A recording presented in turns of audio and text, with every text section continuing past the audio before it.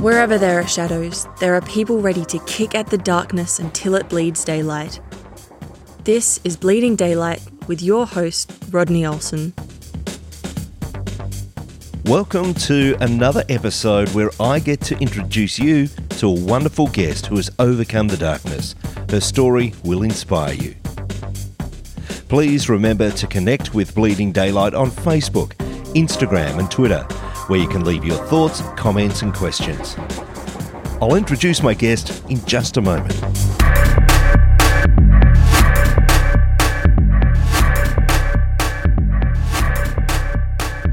Alcohol ruled every piece of Sherry Hoppin's life for 10 years.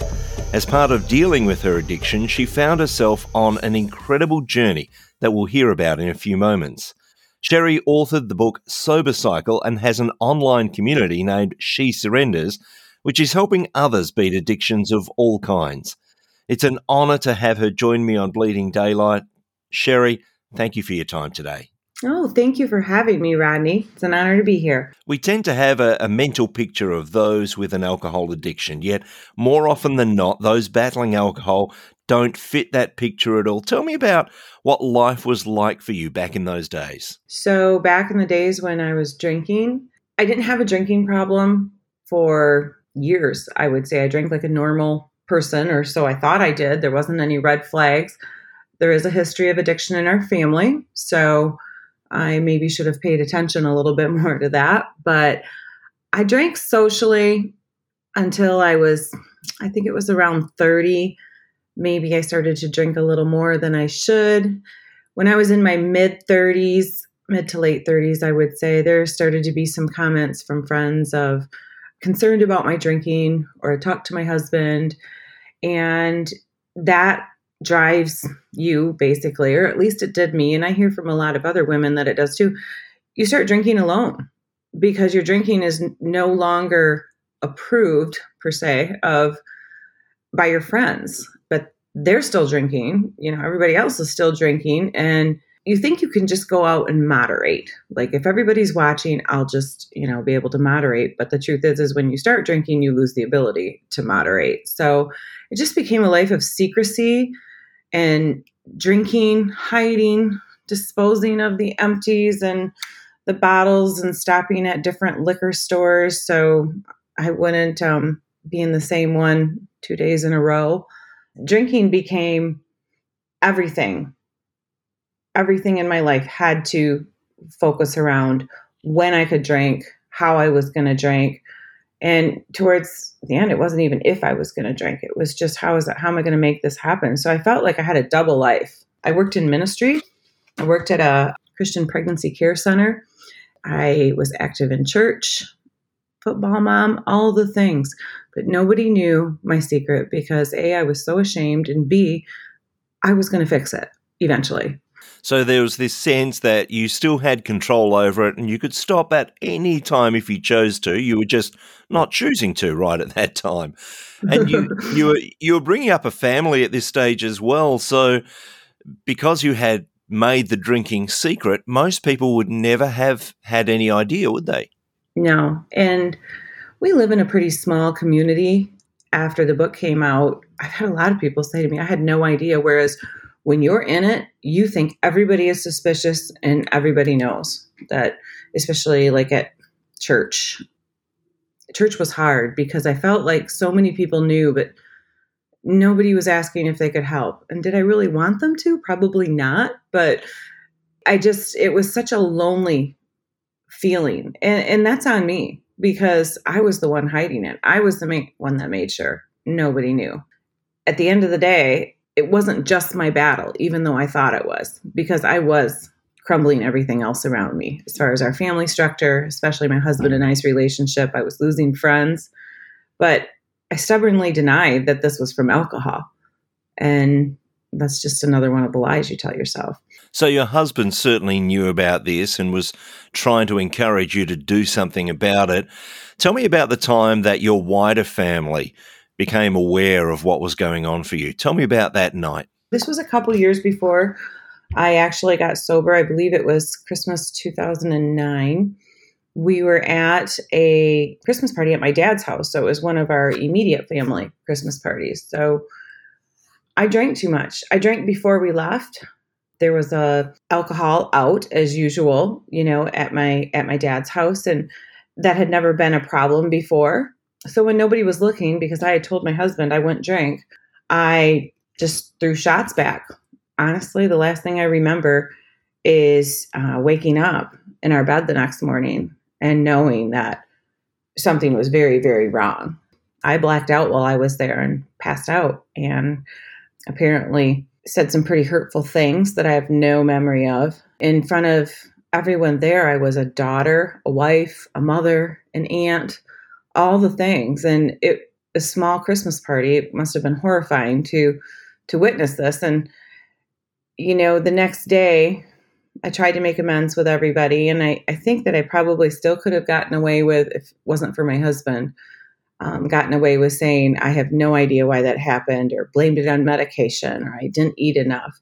But I told them the truth, that my husband and I had, been trying to add up some sober days for me. And I'd been going to meetings a little bit here and there. And I kind of came clean. I told everybody what they wanted to hear. I have a problem. I'm getting help. In my mind, the real problem is I really screwed up, and I need to figure out how to hide this better. And I need to become a better liar, because I will quit eventually, but just not right now.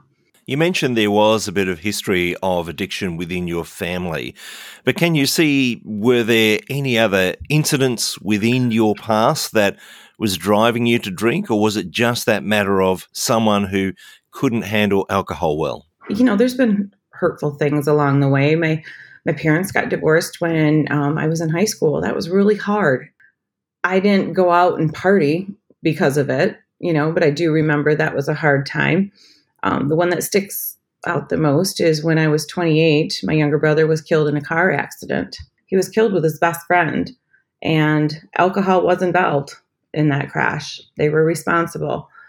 In my mind, that's setting up the perfect stage to become an alcoholic. And I often wonder, why didn't I start drinking then? But I do know that when I did drink, pretty much from that point on, I drank to get drunk. And that was it. And whether that was once a week or once a month, when I drank hard. It was quite a few years after that, like I said, my mid to late 30s, before, it became a problem deemed worthy of the label of alcoholism. You started towards some sort of stopping this alcoholism in a very unusual way. Someone suggested to you that you take part in an event, and you just couldn't find your way out. Tell me a little about that. Yeah, so that was the Christmas that I just talked about, was 2009. So now we're into 2010, and it's spring, and I'd been, a few sober days here and there, a few not so good sober days, or not non-sober days, I should say. And my husband went on a business trip, and he was going to be gone for 10 days. And he asked me if I would promise him that I would not drink while he was gone. I said, I promise you. And we still had, our youngest was still at home. And I said, I promise I won't. And I didn't, but I was miserable. One morning, I was asked if I would come in and help out at the pregnancy center I used to work at, because they were short-staffed. And I thought, what else am I going to do? So I went in. While I was there, I took some messages to the director, and he looked at me and said, where have you been hiding? And I just burst into tears and kind of told him everything, like a confession. And I'd never done that before. I retracted quickly, like I'm quitting, like I quit last Christmas, that type of thing. But so I was still not being totally honest with him. He just looked at me, and I thought he was going to give me a verse or pray over me or something. He was a pastor. And he just said, you need to do the Ride for Life. And to tell you what the Ride for Life is, it's a fundraiser for the pregnancy center. And the previous year, this director and 4 or 5 other men rode their bikes from Michigan to Baltimore, Maryland, to where our conference was. I remember that previous year when I was working at the pregnancy center, people would say, have you heard from them? How are they doing? And I'm like, no, I haven't. And in my mind, I'm like, what a bunch of idiots. That sounds terrible. Who does that? And here I am being asked to do the same thing, except that year it was going to be from Michigan to Texas. I didn't own a bike. I was not in shape at all. There were so many reasons that I said no and tried to resist that. And that next 4 or 5 nights while my husband was still gone, I would wake up like at 3 a.m, which happens a lot when you're drinking. And you wake up at 3 and you've got sweats and anxiety, your alcohol's leaving your body. But now I'm getting woken up at 3, 4 a.m. and I would just lay there and think, why am I awake? I don't have, I'm not drinking.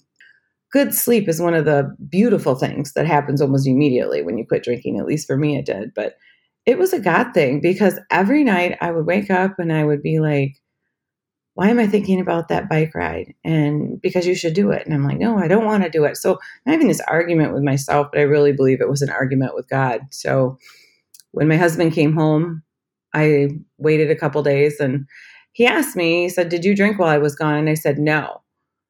I said, but something even crazier happened. And I told him about this invitation to do this bike ride. And I was telling him in the manner of like, you're not going to believe this. This is crazy. Like, why would I? And he interrupted me and he said, you're doing it. I honestly thought he was going to be my out. Like he was probably so over all my harebrained ideas and, big dreams, but still drinking. And I said, are you kidding me? And he said, no. He said, we've talked. You told me you wanted to be healed physically, emotionally, and spiritually, that you are just empty in all 3 of those categories. He said, I can't think of a better way to be filled. You're going to be physically riding your bike and you're going to be emotionally invested in this. And spiritually, you're going to spend some time with some really good people while you're on the road.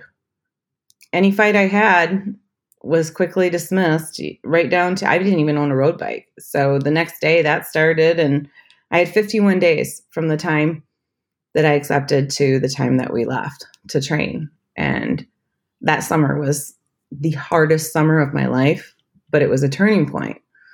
And I left on August of 2010 for that first Ride for Life from Michigan to Texas.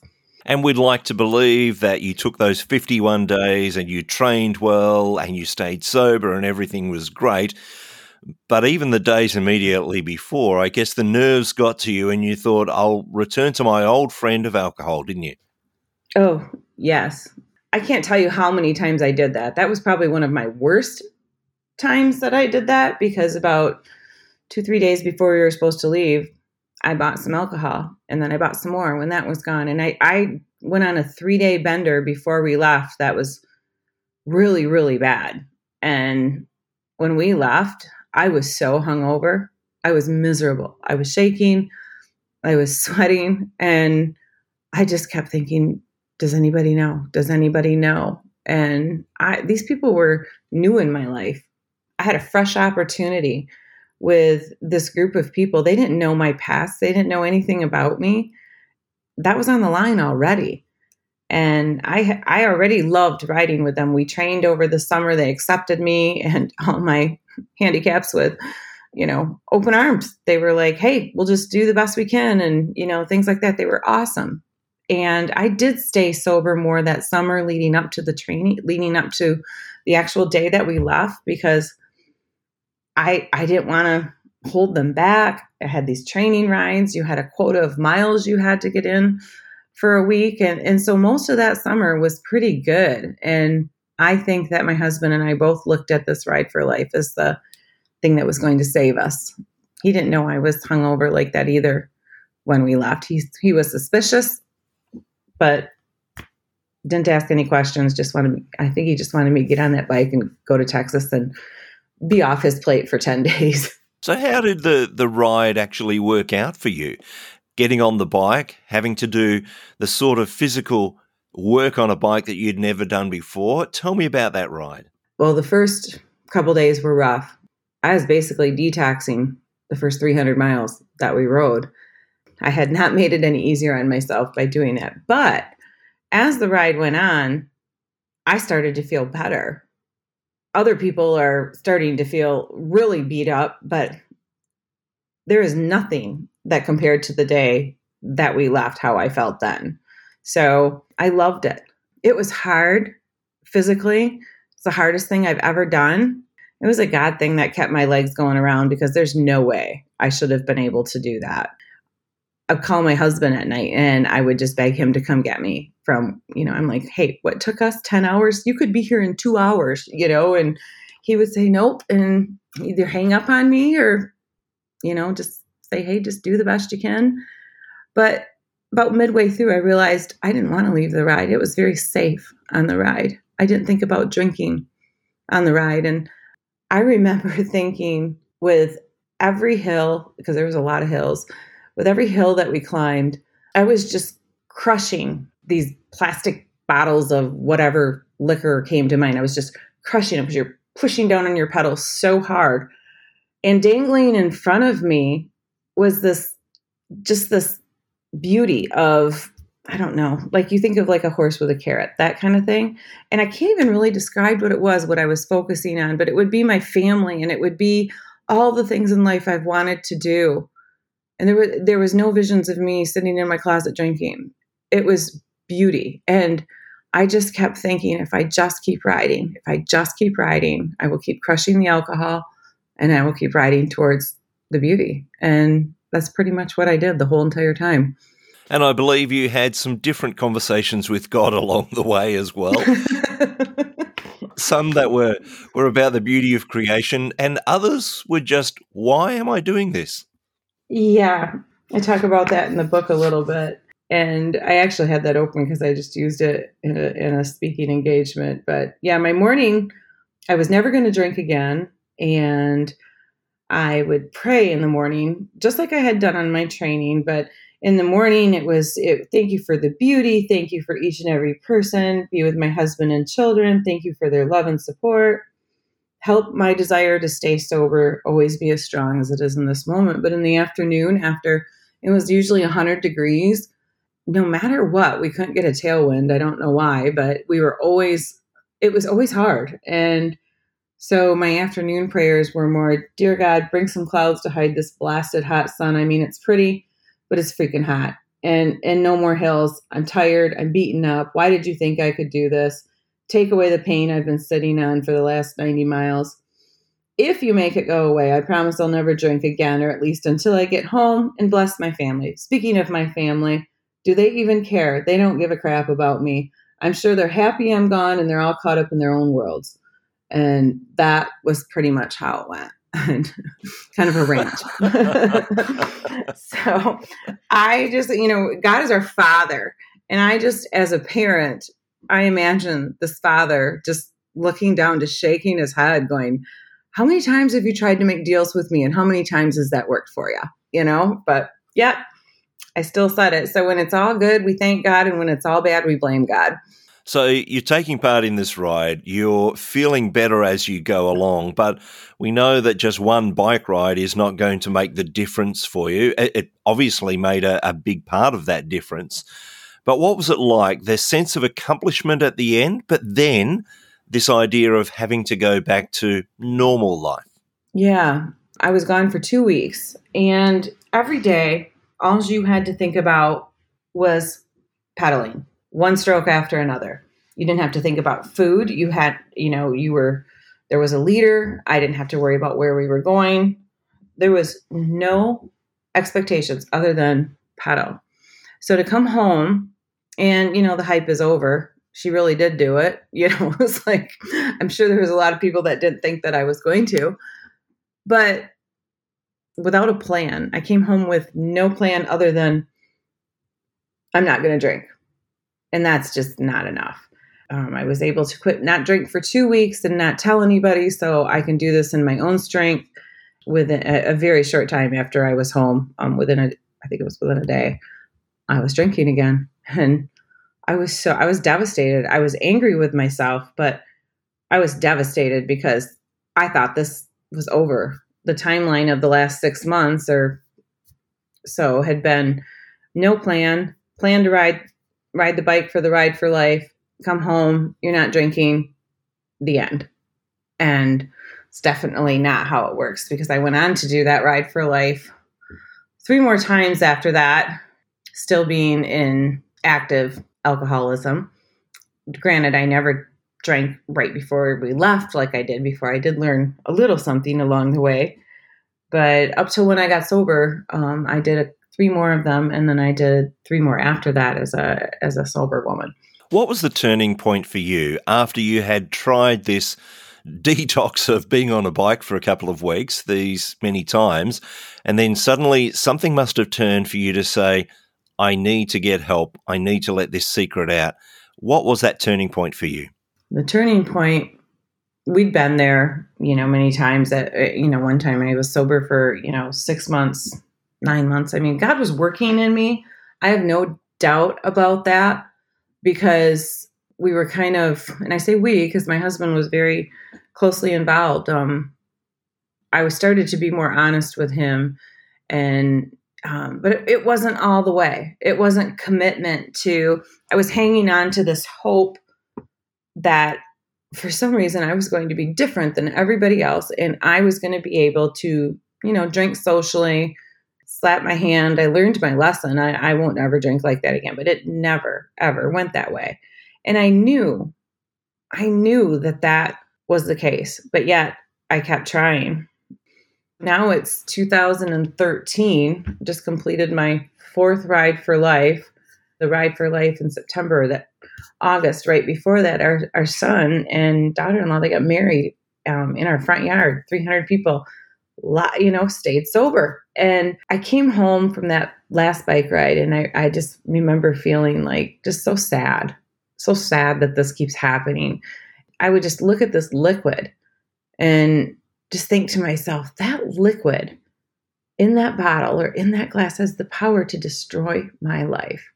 And so I was talking to God about it more. And one day my husband was going to be gone for the entire weekend. I was going to be alone for the weekend.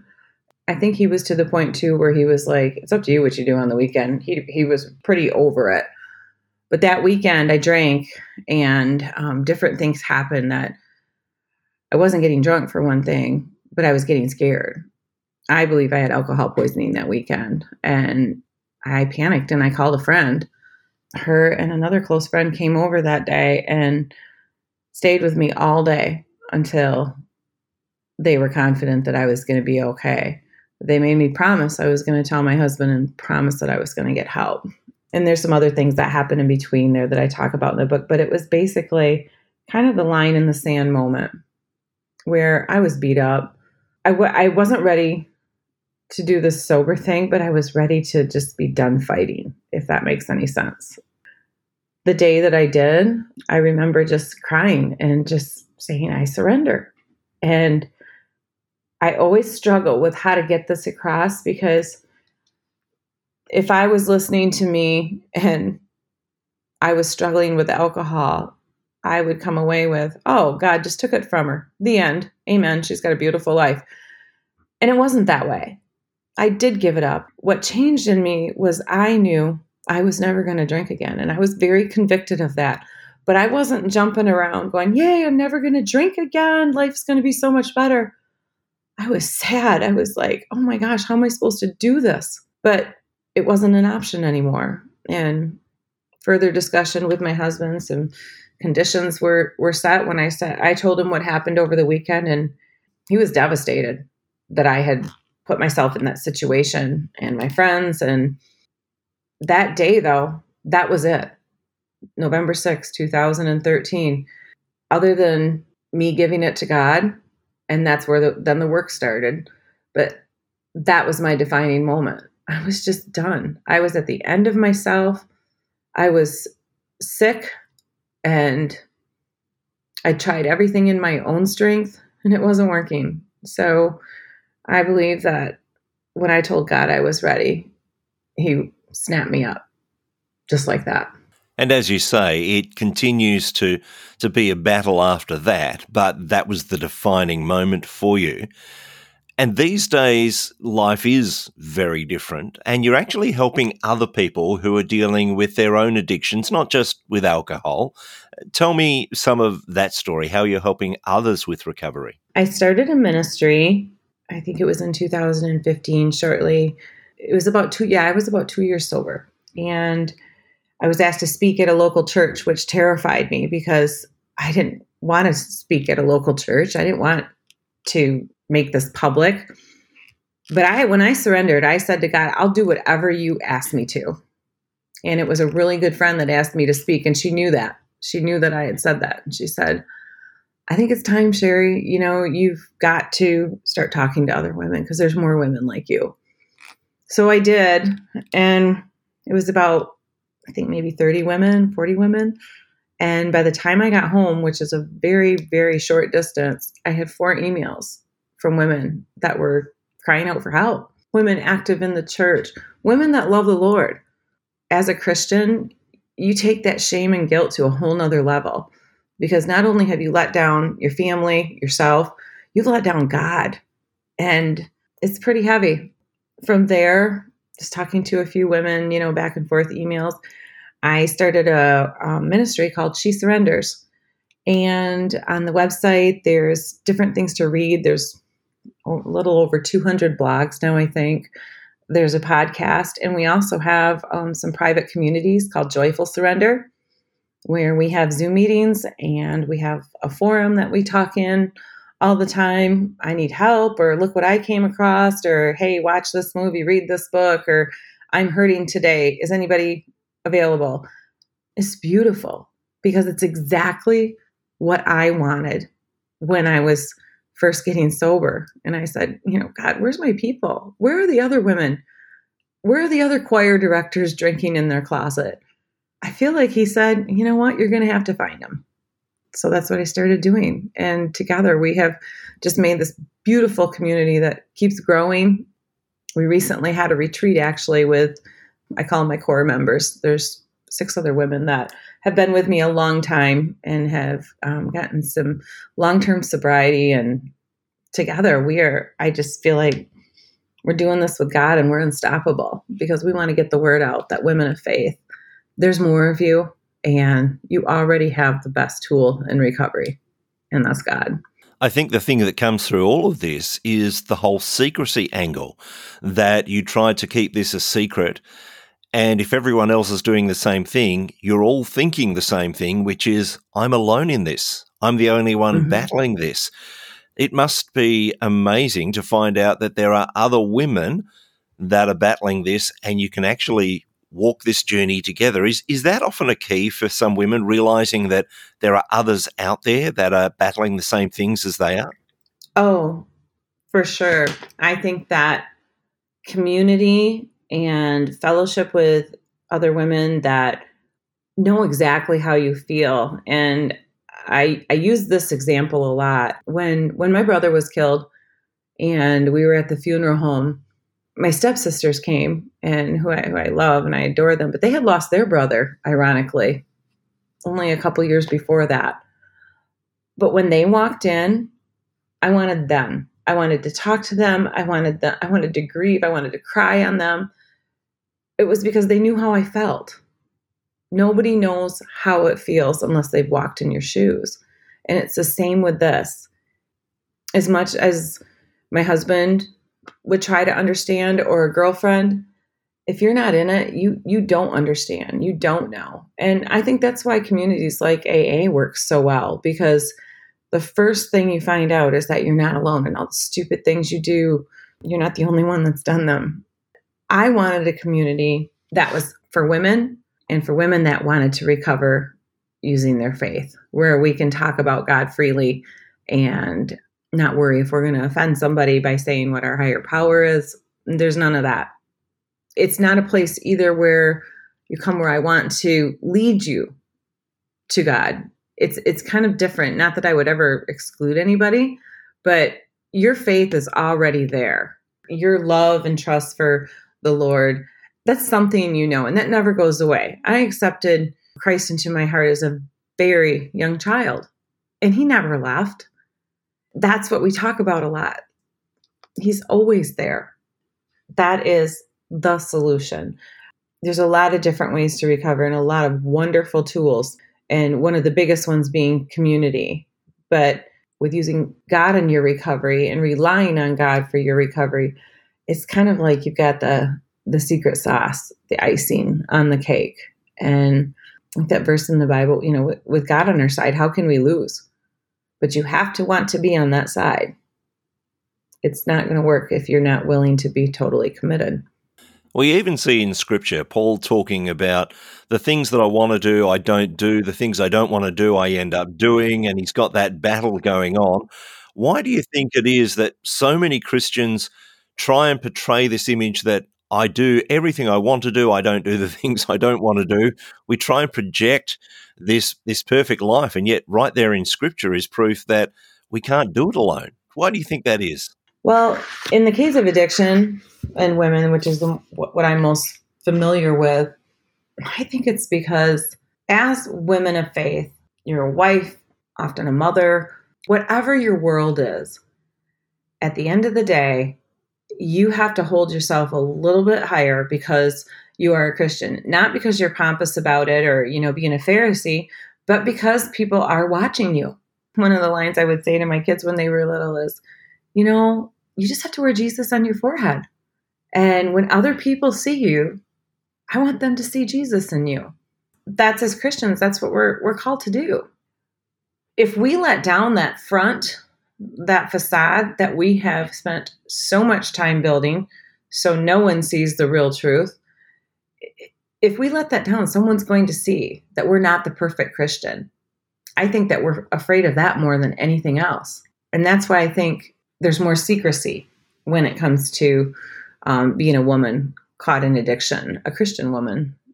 I often say that I would go to church on Sunday and I would sit in the pew of shame because I was so ashamed. I was so ashamed because not only was I ashamed in front of anybody else because I thought the whole world knew or the whole church, God knew. And I'm sitting in church just staring at this cross and thinking, I don't belong here. If that isn't an isolating feeling or an isolating thing that leads you to the action of, just keeping your mouth shut one more week, I don't know what is. It takes a lot of courage to say, I'm an alcoholic and I need help. And the first place you're not going to do it is church. What sparked the idea for you to write the book Sober Cycle? When did you start to think, I need to put this down on paper? Well, I have always wanted to write. I've always liked writing. I had no idea what I was supposed to write. I had a big imagination.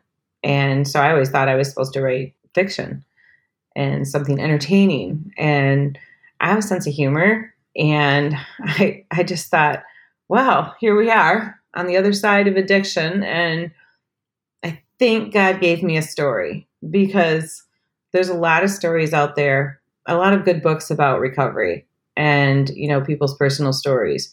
But there isn't many from the Christian wife and mother working in a pregnancy center and that rides her bike to Texas to try and get sober. So kind of had a little twist on it, more than just the average I drank too much. So I wanted other women to know, though, that you're not alone.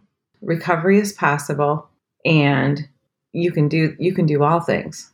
You can do all things in Christ who gives you strength. And I wanted a woman to be able to read this and just have those aha moments that I did, that, oh my gosh, there's someone else like me.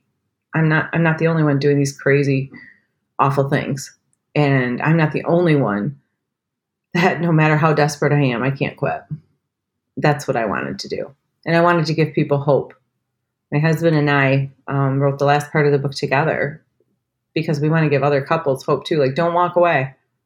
She's worth waiting for. He's worth waiting for. And that addiction is more powerful than anything you're going to come up against, because I think that addiction is spiritual warfare at its finest. And I believe that the devil's going to use it to his advantage in every way that he can. What's been the response to the book so far from people reading it wherever they may be? Have you had contact from people who say, this really ministered to me?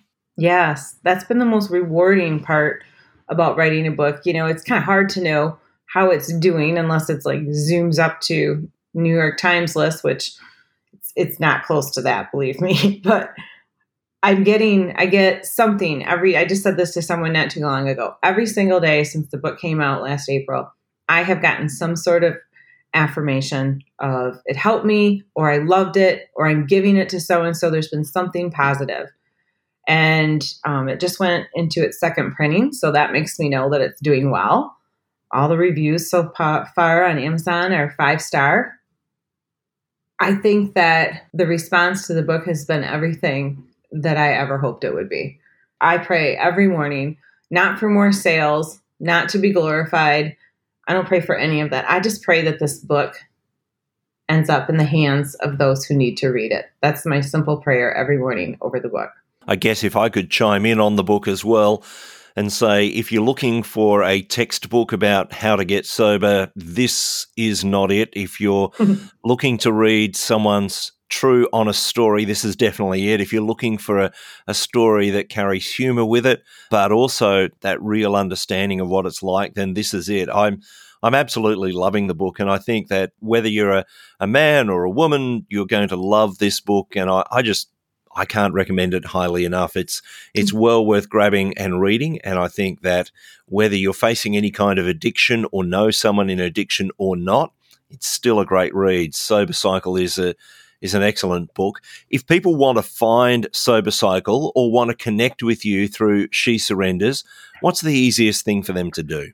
I would advise going to shesurrenders.com, and that's where you'll find me. And you'll also find all my social media links there on Instagram, Facebook. And also the book is on Amazon, and I also sell them through my website as well if you would like a personalized copy. So I would say that would be the easiest way, would be to go to shesurrenders.com. And if you want to talk to me, just hit contact and I will answer you. I will put links to the website on bleedingdaylight.net in the show notes there, so you can grab that if you missed it. But Sherry, it has been wonderful to talk to you, to hear just a bit of your story, and there's more of that story in Sober Cycle, more of it at shesurrenders.com, so people can head there. But thank you so much for your time. Oh, thank you, Rodney. It's been my pleasure. Thank you very much. Thank you for listening to Bleeding Daylight. Please help us to shine more light into the darkness by sharing this episode with others. For further details and more episodes, please visit bleedingdaylight.net.